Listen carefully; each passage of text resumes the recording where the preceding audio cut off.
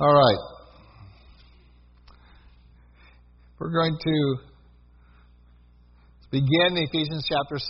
We are then going to go from this passage to 1 Peter chapter 4 and read a passage there as well. And so we'll begin reading Ephesians 6. So if you want to take and turn to 1 Peter 4 and put your finger there, we're going to be there here momentarily. So I'm already ready to go. We'll begin reading Ephesians chapter 6. Verse 10, reading through verse 20.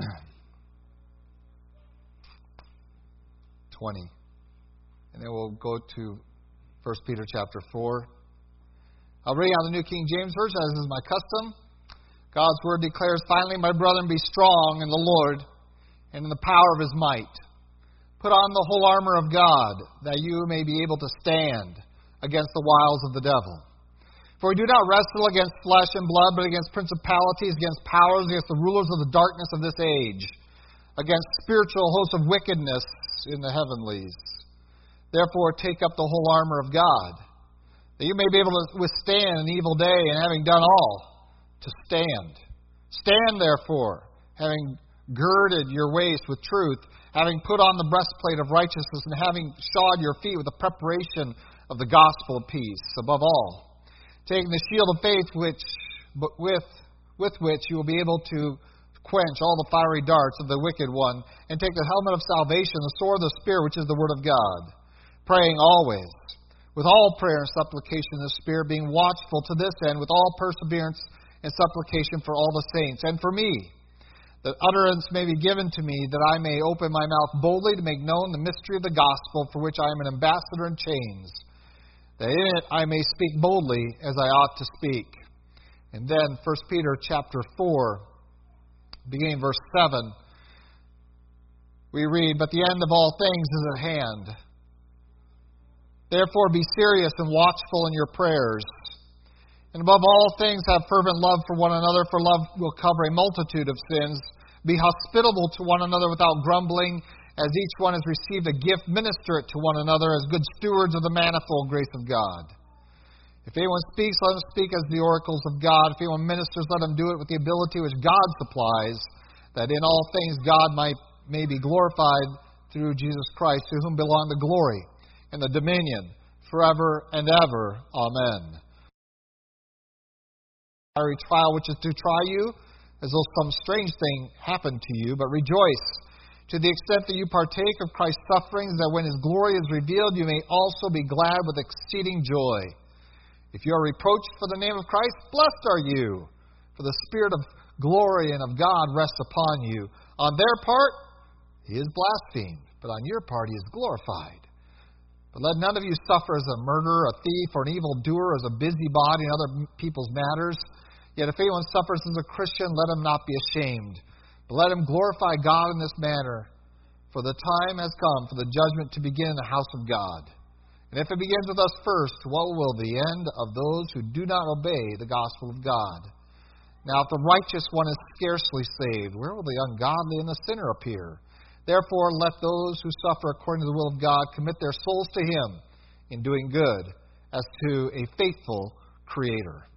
As we looked last week in Acts, we found the role of government and our response to it, and probably a few of you were not a little disturbed to find out that with God, the moment of judgment in this age is not when leadership opposes God's people and brings injury to them. He allows that, permits it. A day is coming when He will judge the nations for that, but that day is not while we are here. As we have studied on Sunday night, we have seen that that call for God's judgment on the nations for that act, for the taking of the lives of the saints, is held off. It's waiting. It's reserved for that day, and we're going to see it come up in a few weeks when we press forward in in Revelation on Sunday nights. When we get to Revelation chapter 8, we're going to see that then it's going to come to fruition, and God's judgment is going to be horribly placed upon those that have opposed God's people with violence. But for this season, we find that God permits it. That was not the occasion that demanded Herod's destruction, was the slaughter and the imprisonment of the apostles. But rather, you find that it was when he took glory to himself that belonged to God, when he received the worship of others, that was, in God's economy, the last straw. That was too much. That was not going to be permitted within his kingdom, within his among his people. That here in the land of Israel is an Israeli, Herod, receiving worship from other Israelis, and that was not going to be allowed. And so Herod is struck dead, and in the midst of this, we somewhat skipped over Peter's imprisonment and the events around his release, and we want to go back and look at that now. What is our response? If God's response is to allow the world to bring violence against his people in this age, if that is permitted by God, in fact, his will, as we're going to see in Peter and Ephesians and other passages this morning, if that is how God intends this age to be, then what is our response? What is the Christian's preparation and reaction and activity? What are we to be engaged in this period, this time when we are recipients of God's grace, but we are also the recipients of the wrath of this age of wicked men? How do we respond? And we want to look at that this morning as we consider the events around both James's murder as well as Peter's imprisonment and release. Before we do so, let's go to the Lord in prayer together this morning. Our gracious God, our Heavenly Father, we do thank you for your word before us, your Spirit within us, and your people around us. And for this time, that we can spend a short season meditating upon your word, led by your Spirit, encouraged by your people. And Lord, we want to guard this time for your glory. We also want to guard it, Lord, in our thoughts and our environment here, for we know that it is precious. So, Lord, we commit it to you. We pray that you might work in us by your grace and mercy toward us. For we know that we are not really deserving of this, but you have made us and counted us worthy. And for this we thank you and will not cease to give praise to your name. And Lord, for much of the content here before us in our passage is very alien to our experience. And so today we doubly need your help. And we thank you that you are willing to give it to all who ask. And Lord, we pray you might work now in our hearts and our minds to conform us to the image of your Son, Jesus Christ, to fill up his sufferings in our lives until that day where we'll be like you fully in our experience as we are positionally today. In Christ Jesus' name we pray. Amen. Well, we come to an exciting passage, and we all like to relate it because it's kind of funny, to tell you the truth. If you read through it as a simple narrative, it's something you would like to watch on television, frankly. We would love to sit there and be a fly on the wall and watch it all happen. But these were very serious times for the church, and we need to realize that this was a very real threat. This was more than a threat. This was real violence being perpetrated against God's people. And while we know the conclusion of the occurrence here, we know that does not preclude the anxiety that it could easily create among God's people, given those circumstances. That if you were in this place where one of your leaders had just been murdered by the sword. The other has been placed in prison, and his execution has already been scheduled. You would not consider this a fun occasion, but rather a very serious one. And this is how we need to approach the passage. Yes, it's kind of funny that when Peter is released and goes and knocks on the door, and poor Rhoda gets so excited that she runs in and doesn't even open the door for him. And we smile at that, and we see how the church responds. Say, well, it can't be Peter, it must be his ghost. They must have moved up the execution on us, and it must be his ghost. And we smile at that a little bit. But these are not seasons that if we had lived in there, that there would be any humor going on. This was a serious time where the church recognized that while they had survived the religious opposition outside of Stephen and a few others, they had that Saul of Tarsus had taken their lives, that now this was of a different nature. This was not the religious community opposing them. This was now the Roman government, the Roman Empire coming against them. And they recognized the seriousness and they responded as they should. We find in verse 5 that Peter was kept in prison. The expectation was that he would be executed on Sunday, the day after Passover.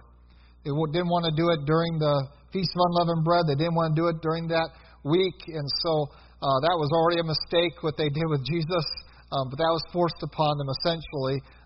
The purposes of God had to be fulfilled in that case.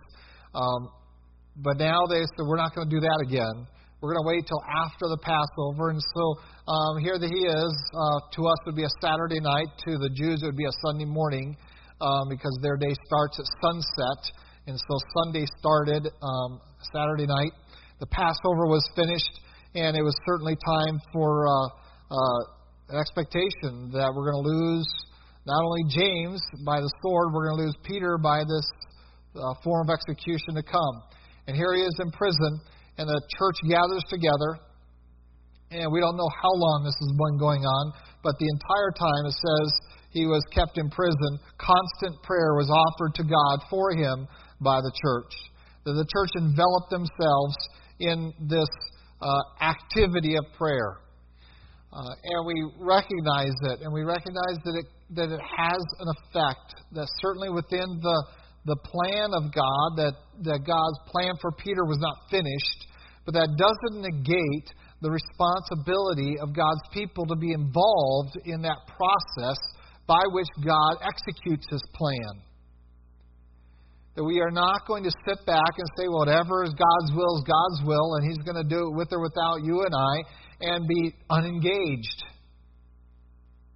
That is not how God functions. He has never demonstrated that anywhere in His Word, but that there is a symbiotic work going on here, that as God is ready and willing to do His part and to accomplish His purposes, that coming alongside of and dovetailing into them is the work of His people that will worship Him and serve Him, be obedient to Him, and to pray to Him. And we find that in the midst of opposition, even when it gets this serious, in the midst of all of this, we don't find them running afraid. You don't find them trembling before it. There's no evidence of that. We saw that with Stephen. We don't find him trembling before that. He is seeing heaven. He is recognizing what's going on. He is ready for whatever happens. He's going to serve the Lord. He's going to speak the truth. And if that means he's going to be stoned to death, we don't find any fear confronting that. We found that the apostles, when they were beaten, went out with joy, counting it that they were counted worthy of suffering for the sake of Christ. These people were willing to receive this kind of treatment. They were willing to be the brunt of that kind of hostility. That's not what's going on here, but rather the church now is coming in to agreement with God's purposes. They're seeking out His will. They are desiring for His supernatural deliverance of this one individual. Not that everything would be at peace and that we would never have tribulation and trials. That simply is foreign to everything they have been taught and everything they will be taught.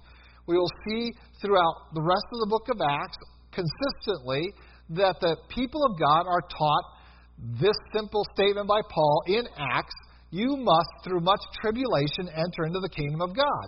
This is a consistent theme. This is why in our Bible reading today we read from a couple of different passages from a couple of different authors. Turn with you back to Ephesians chapter 6. Ephesians chapter 6 is about your Christian warfare, and I don't know how you can have warfare if you don't have an enemy. And somehow we've gotten it in our mind, because of our environment here in this culture, that there are no enemies. When we are surrounded and engulfed by them, and yet because of the subtleness of the enemy around us, we have grown so soft that we don't even recognize them as that. And here in Ephesians chapter 6, we have Paul declaring to us that we have to take a stand, and that's going to be costly, that there is an adversary. He talks about the wiles of the devil. He talks about principalities, powers, and evil that is even, in the heavenlies, that is not in heaven, but in the heavenlies, that operate on a different scale than us, on a spiritual realm. That we are confronted with that. That what is your response? Is it to go to God and say, this shouldn't be happening. I deserve better. I have served you faithfully. Certainly I deserve better. How can you let this occur? This isn't fair. Oh, Christians should never be coming to God with that kind of a statement. Of all people, we know what's fair, don't we? We know what our sin really deserves, don't we? I mean, we are the recipients of the most unfair treatment on the planet. We really are. It is completely unfair that the Son of God should die and become my sin. That is not fair. But I am so glad He did that.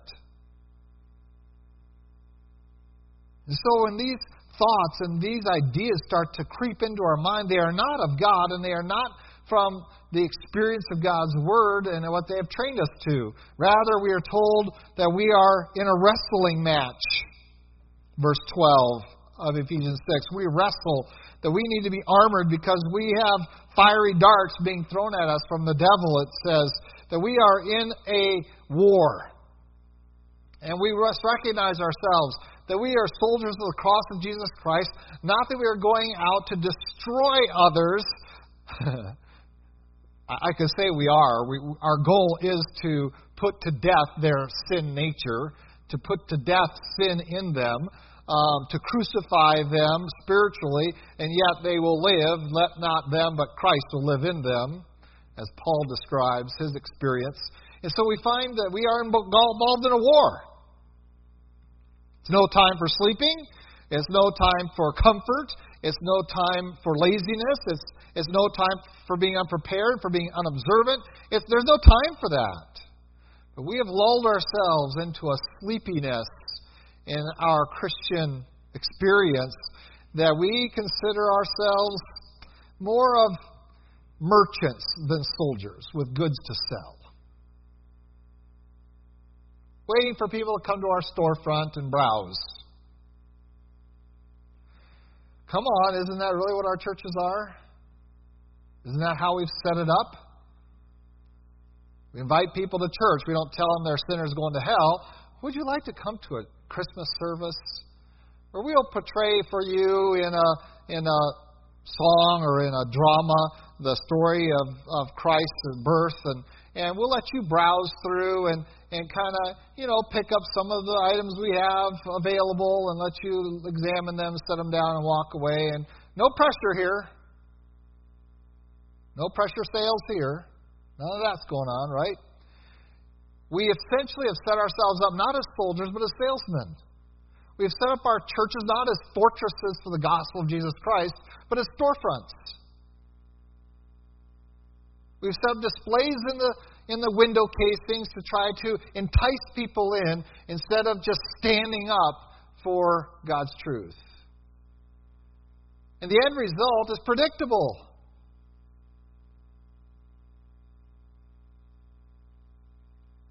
There is a laxness in our faith. There is a laxness in our preparation. And there is an expectation of ease, of comfort, of reward only and never suffering. One of the first things they do to train soldiers, especially the more highly trained you get, and that's fascinating, the more highly trained you become, the more difficult scenarios they put you into, and the more they make you suffer in training. You ever notice that? That when they get up to those levels, there's the Navy, and then there's the SEALs, right? We all know there's the Navy, and then there's the SEALs. There's the Army, and then there's the Rangers. And we all know what they're put through. Well, we don't, really. But we know that it's hard. We've heard stories that a lot of them don't make it through. Many enter, and very few come out with the credentials to say, I'm ready to fight, endure anything, whatever, to just be oblivious to the pain. This is the condition of the church that God describes, a church that is ready to encounter opposition and to defend itself and to stand fast, to wrestle not as weaklings, but as super conquerors, hyper conquerors, more than conquerors is how we do it in the English versions. That this is God's expectation. He expects us to be armored, first of all. And we don't see a need to take up the armor of God because we don't see ourselves as soldiers anymore, but salesmen.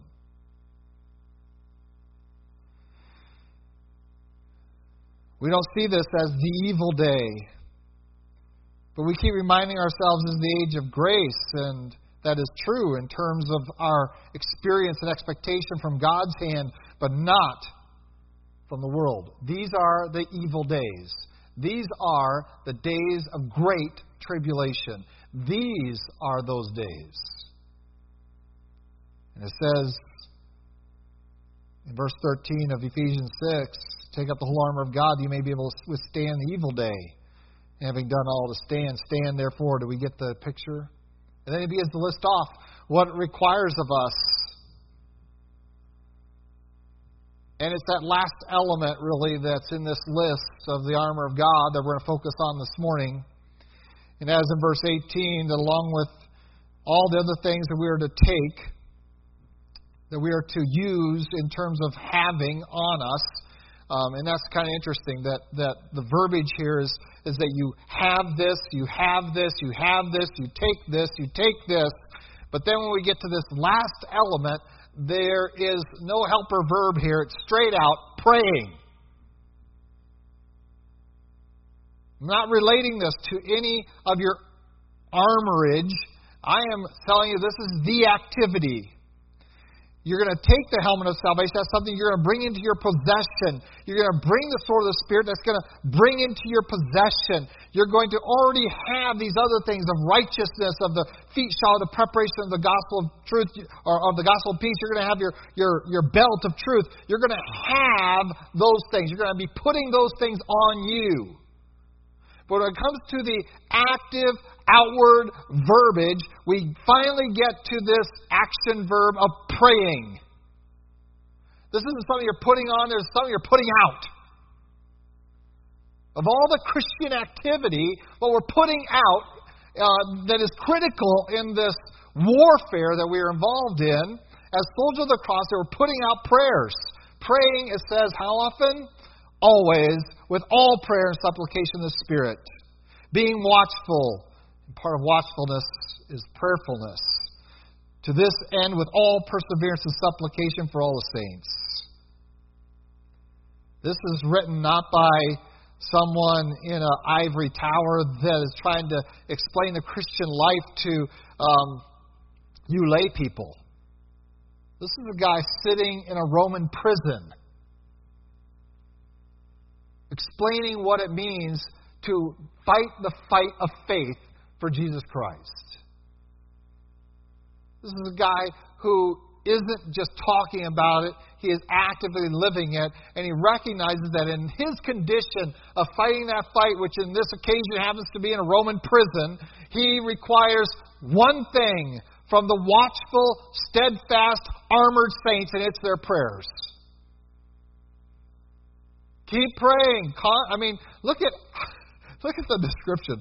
It just goes on and on and on with one powerful Greek word after another in verse 18. Praying always with all prayer and supplications. In case you were confused between praying and supplicating. Being watchful with all perseverance and supplication for all the saints. Do you get the picture? Be active warriors for the kingdom of God, and to be an active warrior is going to put you into this position, and it is a prayerful one. This is how we fight the fight. This is how you oppose a government that has gone rogue against the church and is slaughtering your leadership and has imprisoned them and can't wait you can just imagine Herod all night. Oh, tomorrow I'm going to take out Peter. All those Jews are going to love me. This is going to be great. What do you do with leaders like that? Well, we got to vote the bums out, right? Good luck. It doesn't work. Because as soon as you vote them out, it creates a weird vacuum that immediately there's more bums to just fill it.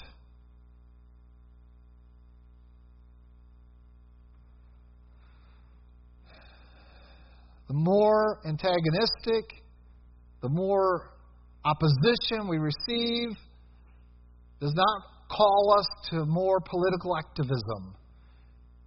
Well, it does, sort of, because the greatest political activism you can have is to fall on your knees in prayer.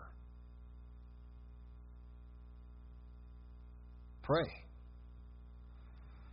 And so the church starts praying for Peter, which takes us immediately to 1 Peter, to think about what does Peter think about this kind of scenario. He sets it right up. He says, okay, when things are getting bad, and it comes down to the very end, 1 Peter chapter 4, verse 7, but the end of all things is at hand. When you're at the end of your rope, I don't know why you wait that long, but we all do, don't we? We'll try every other mechanism but prayer, and then we get down to the very little knot at the end of the rope, and we're dangling by it by one hand. Oh, I should probably pray. The end of all things is here. What is it? Therefore, be serious and watchful in your prayers. And Peter recognized there are several kinds of praying, and it's time for serious, watchful prayer and not silly praying.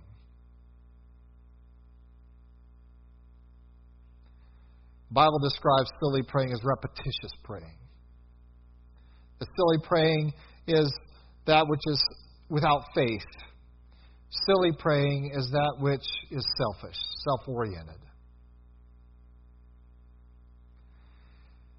Serious praying is about a warfare, and it's for all the saints. And it's supplicative. That is, it's desiring to do it on the benefit of another. It is pouring oneself out. We have examples of that throughout Scripture. I like Paul's example where he says, I would that all Israel be saved, and I'd be willing to trade my salvation to make it happen. That's some powerful praying there, people.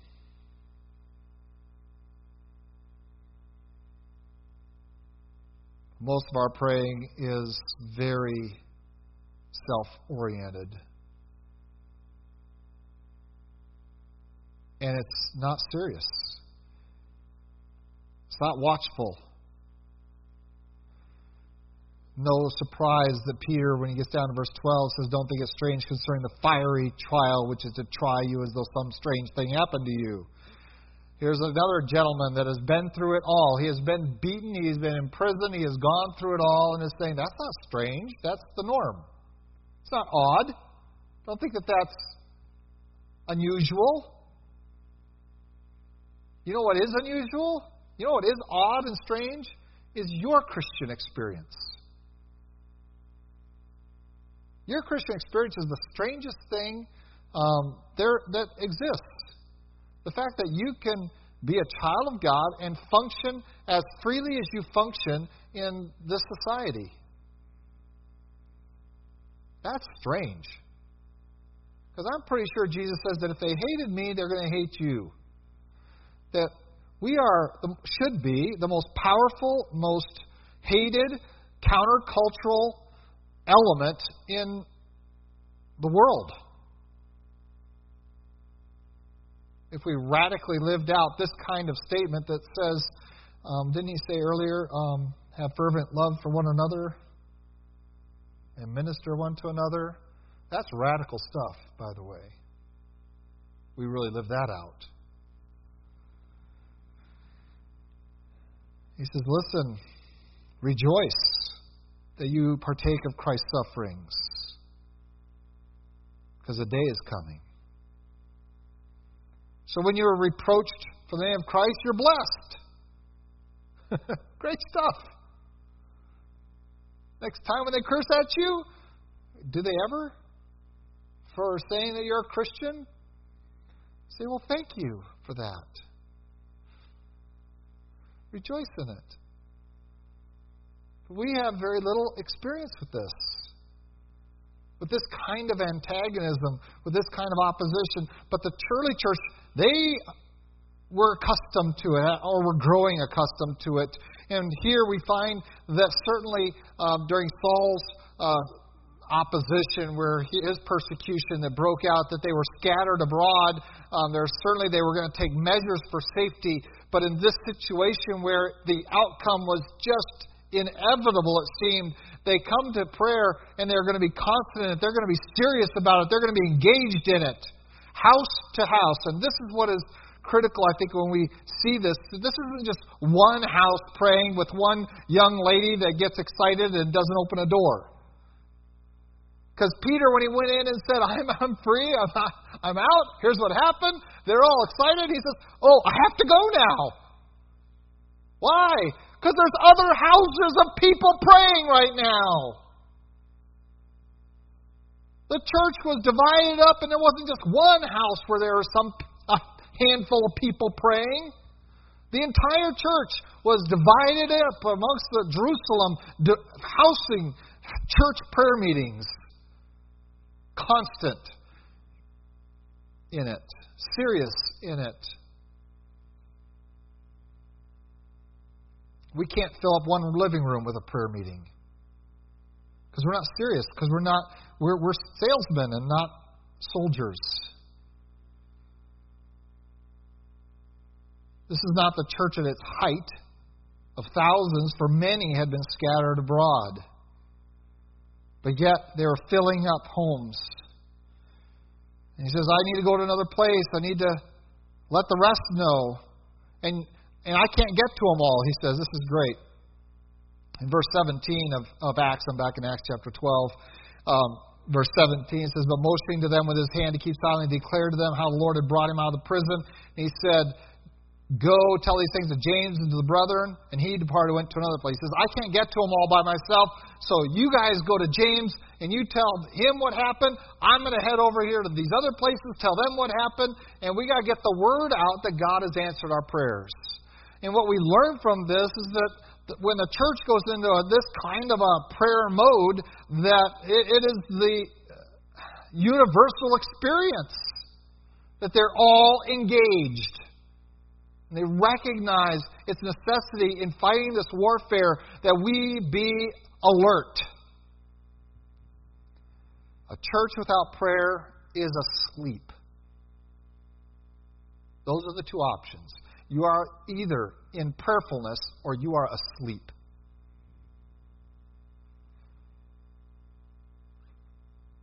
In this war that we're in this engagement, in the battle, that's the two conditions of the soldiers. Either you are alert, which is equated with prayer, or you are asleep. And I don't know about you, but I would rather come across the enemy asleep than alert. Yes? And that's how the enemy is finding us. Asleep, not alert. For if we are alert and we are recognizing what's really going on around us and just how far we are sliding into the muck of darkness as the people of God, quote unquote, we would be startled into alertness, and that would be evident in our praying. The prayer would not be an occasional thing, but it would be a constant thing. The prayer would not be a rarity, but the lack of it would be. The prayer is more than just silly, repetitious things.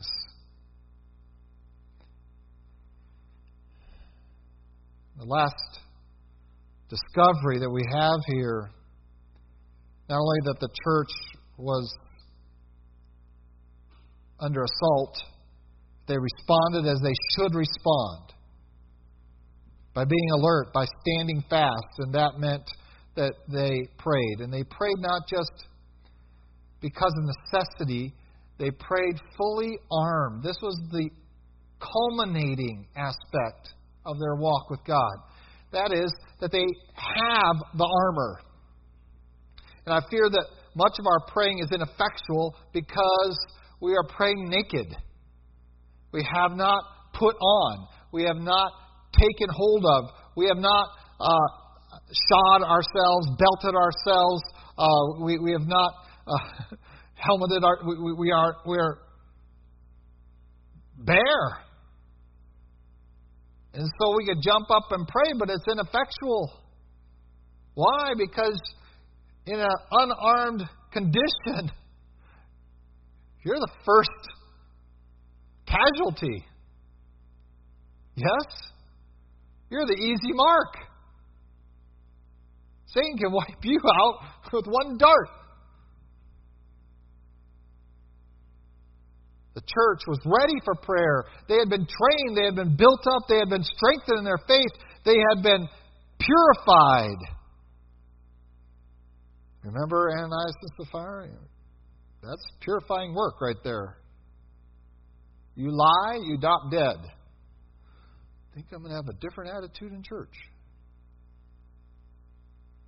They had been through some battles. These were seasoned warriors for Christ. And so you find them in the seasoned activity of the warrior of Christ, and that is alertness, which equals prayerfulness. And God responds. Isn't that great? God responds. While they're in prayer,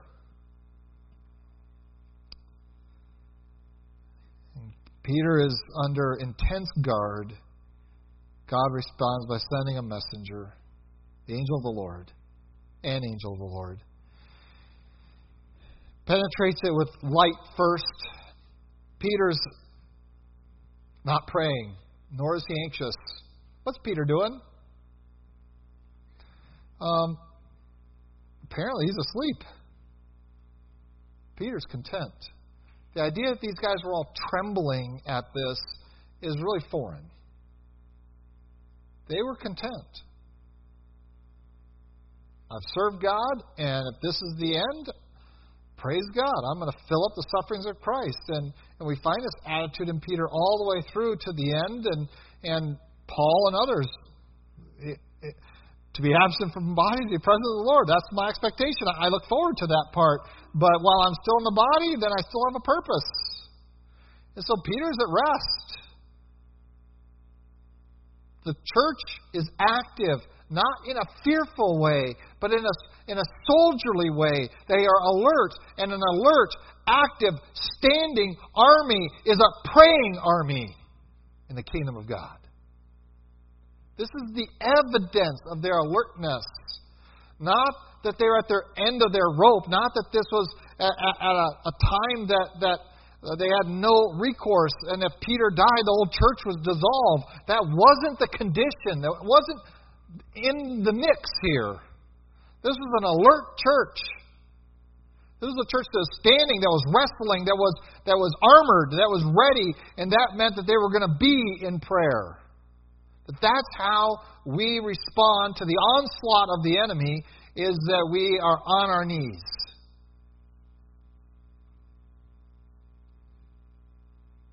And the angel responds. Peter's at rest. And so he has to hit Peter on the side. Hey, dude, get up. The bright light didn't rouse him. The angel has to hit him. I mean, this is a light from heaven showing up in the room. And it doesn't startle him. It doesn't wake him. It doesn't get him to rise up. And so fast. Okay, bam. You wonder how long the angel waited. Looked at, what is this guy's problem? He won't wake up. Boom! Arise quickly, let's go! And like I said, a lot of this is pretty humorous from our perspective, but it's powerful in the context. And again, Peter doesn't think he's being delivered. He thinks there must be some spiritual message going on here. He's just having a vision. So even as he's told, and I think it's great that God just says, okay, I'm responding to their prayers. Now, here's my response. I have a series. First of all, I'm going to hit you upside. Poof. Here's my response. I have a series of commands for you.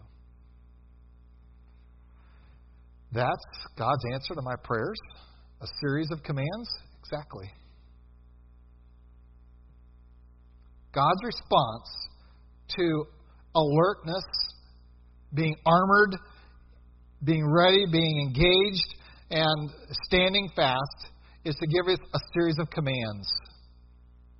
Arise. Get dressed. Put on your shoes. We're leaving. That's after he smacks you up the side of the head. That's God's answer to your prayers. You see, in our understanding of God's answer to prayer, it means that there's going to be this very ornate pillow coming down from heaven, upon which, probably carried by an angel, upon which everything we just asked for is on there that we can gently take off and bring into our life. That's God's answer to our prayers. It's not a smack on the side and a series of commands. Is that what you expect when you're praying? Because that's what happened here. God's response to his soldiers being alert is to give them orders. I think that's what commanding officers do when they have an alert army. When they have a sleeping army,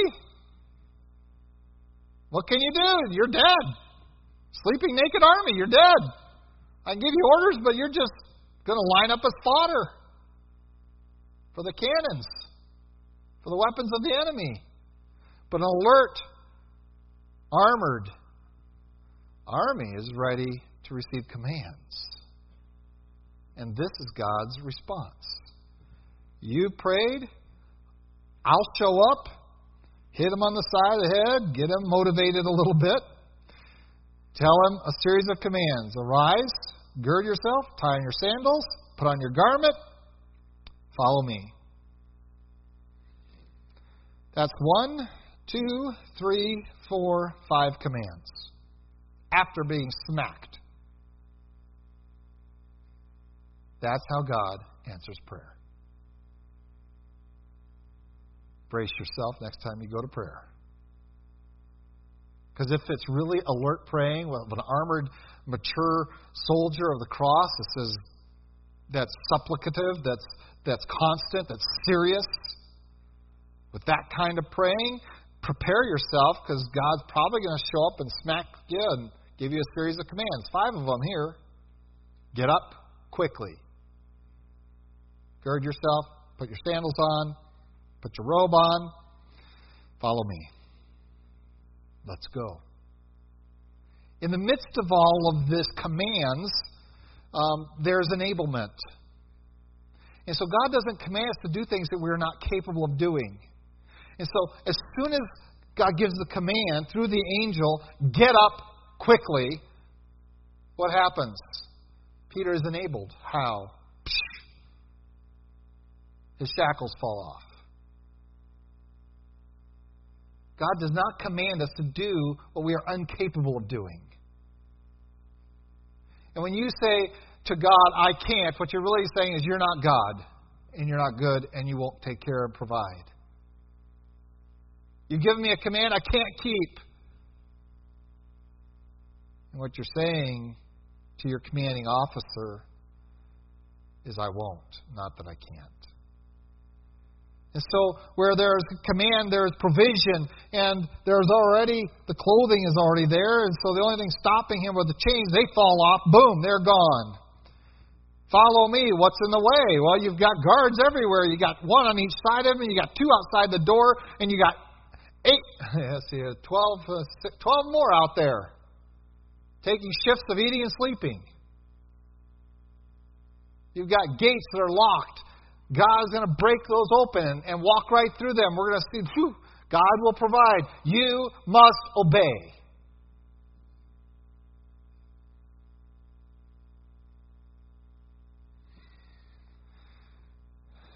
Oh, Peter had every reason to sit there and look at the angel and says, I've got shackles. See these guys. See that door. I don't see any reason to put my shoes on, dude. Right? That's how we respond. I don't see any reason to get shod. I don't see any reason to get girded with the truth. I don't see any reason to put on this breastplate. I don't see the point of picking up that shield. I don't see the purpose of shodding my feet with the preparation of the gospel of peace. There's just too much pulling against me. There's too much to brook here. There's too many soldiers of the enemy. But God, in His giving to us of commands, gives us the provision to keep those. Peter responds with obedience. Even though he didn't fully understand what was happening, and this is critical, you don't have to understand or even completely believe what God's doing in your life. You just have to obey it. Obedience, and maybe the finest obedience, is the obedience that even if you don't understand, there are times that I instructed my children to do certain things, and they could sit there and complain or disobey or ignore. But I had my reasons, and they found out after they obeyed what those reasons were.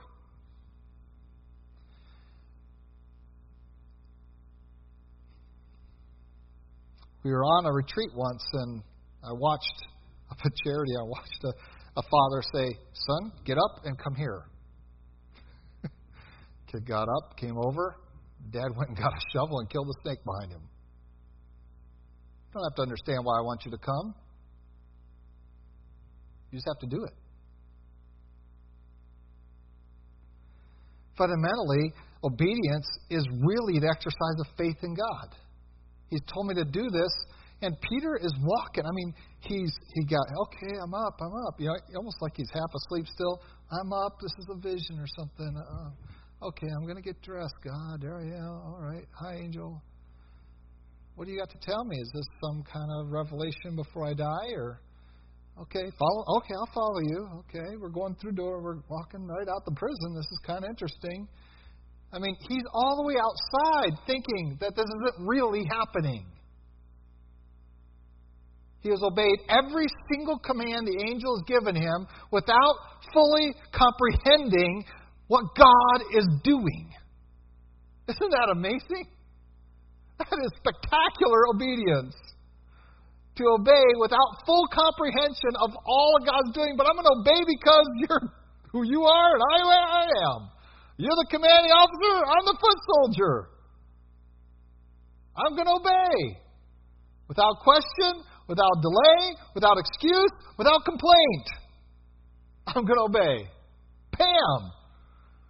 And then he gets outside. He's experienced all the benefits now because he has responded to God's answer to the church's prayers with a series of commands, and he's responded with obedience, and now he is the benefactor, and he's standing outside in verse 11, and he came to it himself. He said in verse 11, he's finally like, wait a minute, I am outside, and I'm awake, and I don't know if it would be in the spring, I don't know if it was windy or raining, I don't know.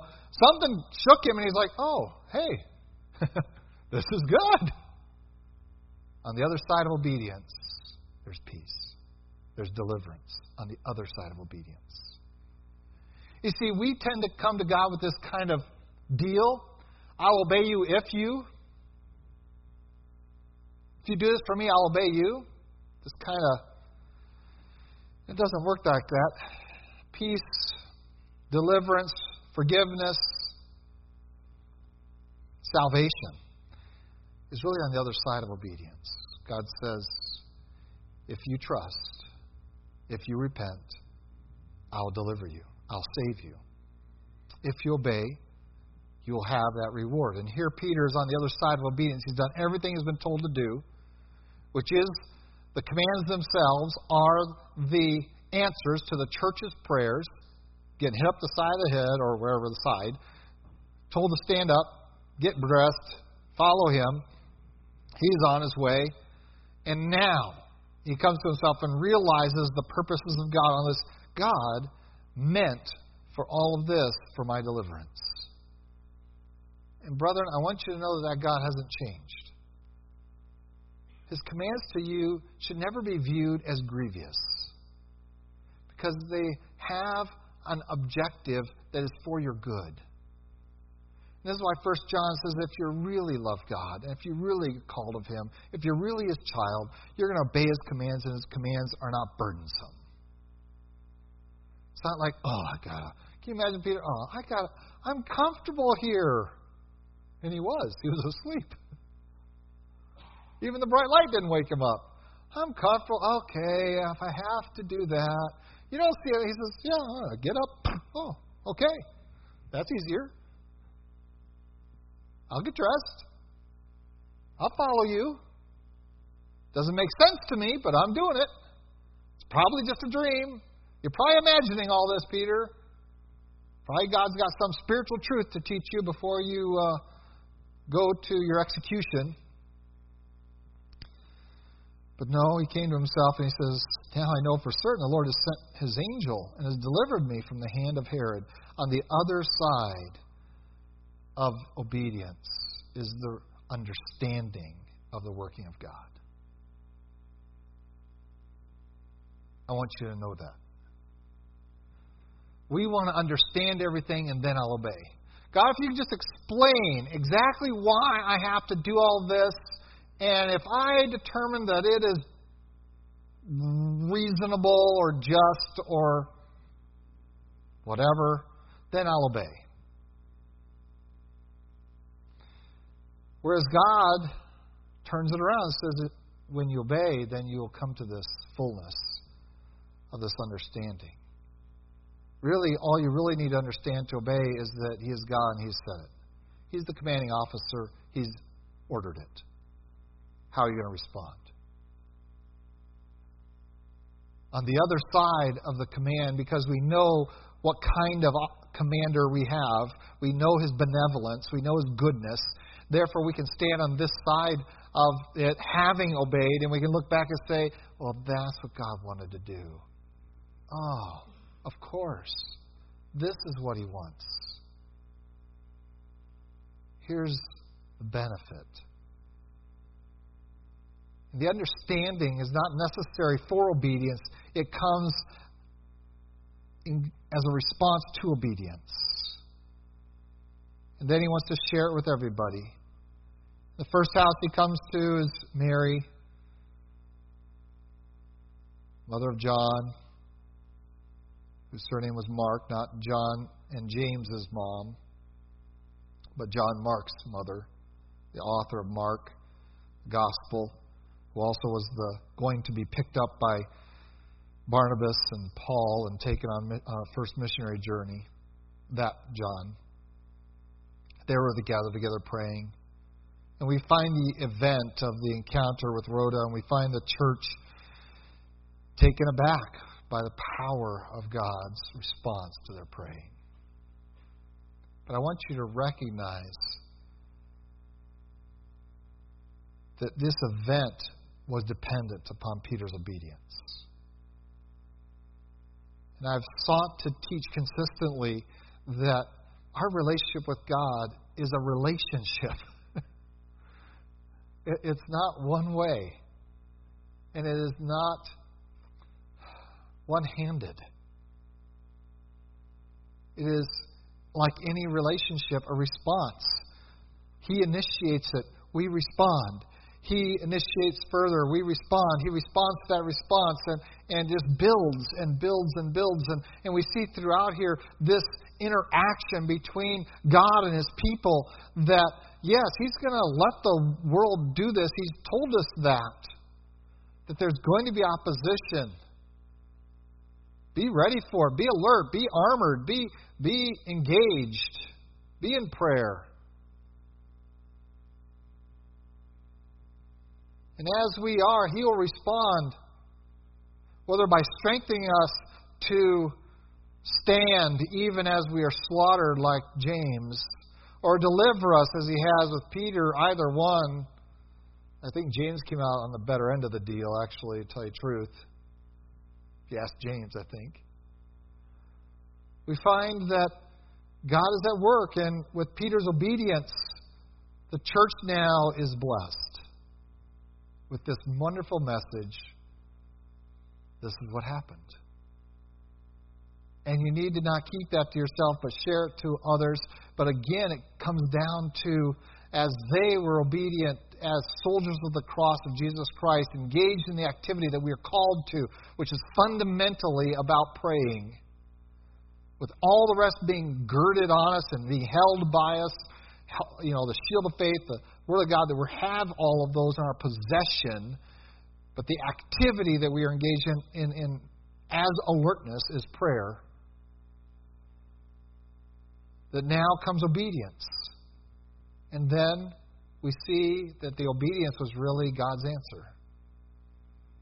He answered our prayer by giving us a series of commands that led us to deliverance. And this is true of salvation. It's true of the Christian walk. And the rejoicing starts house to house to house to house. Except in one house in the morning. And that's Herod's. What happened here? Searches for him. Can't find him. Puts the guards to death. While there's joy and celebration and life in the homes of the praying saints, there is confusion, anger, and violence in the house of the enemies of God. And that holds true today, or should. And finally, Herod gives up and heads out of town.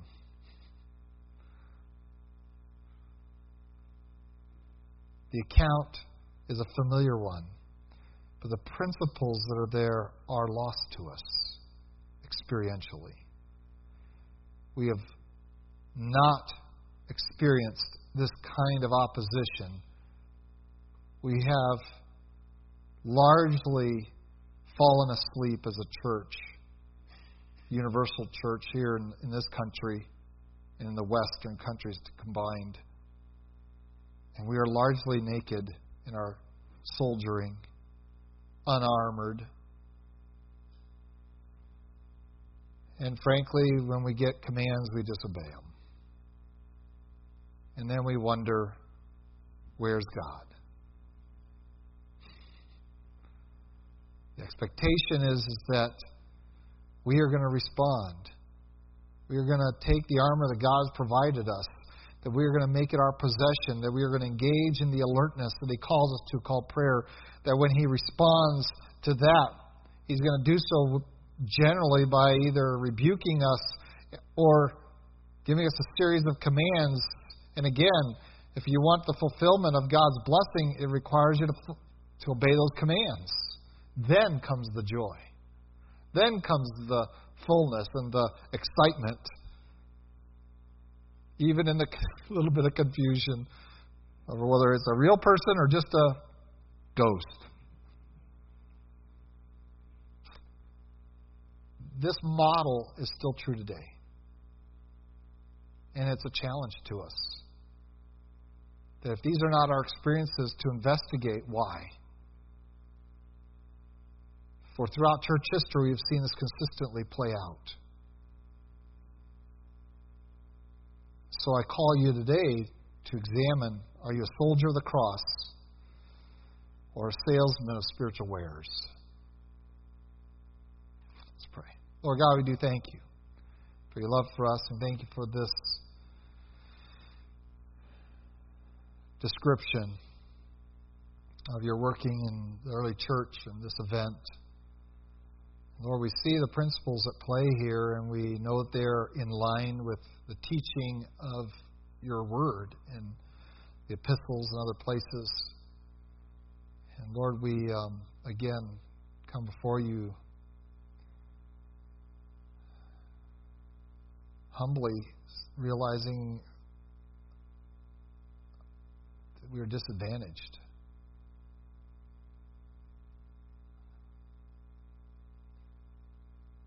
Because the opposition is subtle and has lulled us to sleep, thinking that we do not need to be armored and alert. Lord, forgive us. You have even warned us in your word of this kind of opposition that we face here in this land. Yes, Lord,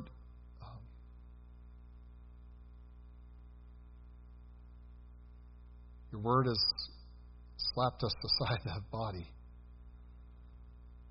has abruptly awoken us. And now we wait for your commands. And Lord, we don't really comprehend what that might include, or your final purposes in these evil days. Lord, we trust in you to deliver, to guard, to strengthen.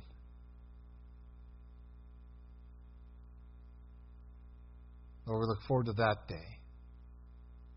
We'll be in your presence. Until then, we recognize that this is a place of evil, even as it is a place for the people of your that have experienced your grace and have that message to share with others. Live and move and minister. So, Lord, we thank you for your Spirit's presence to give us the discernment to guide us through. Lord, help us to be sensitive to his direction in our lives. In Christ Jesus' name, amen.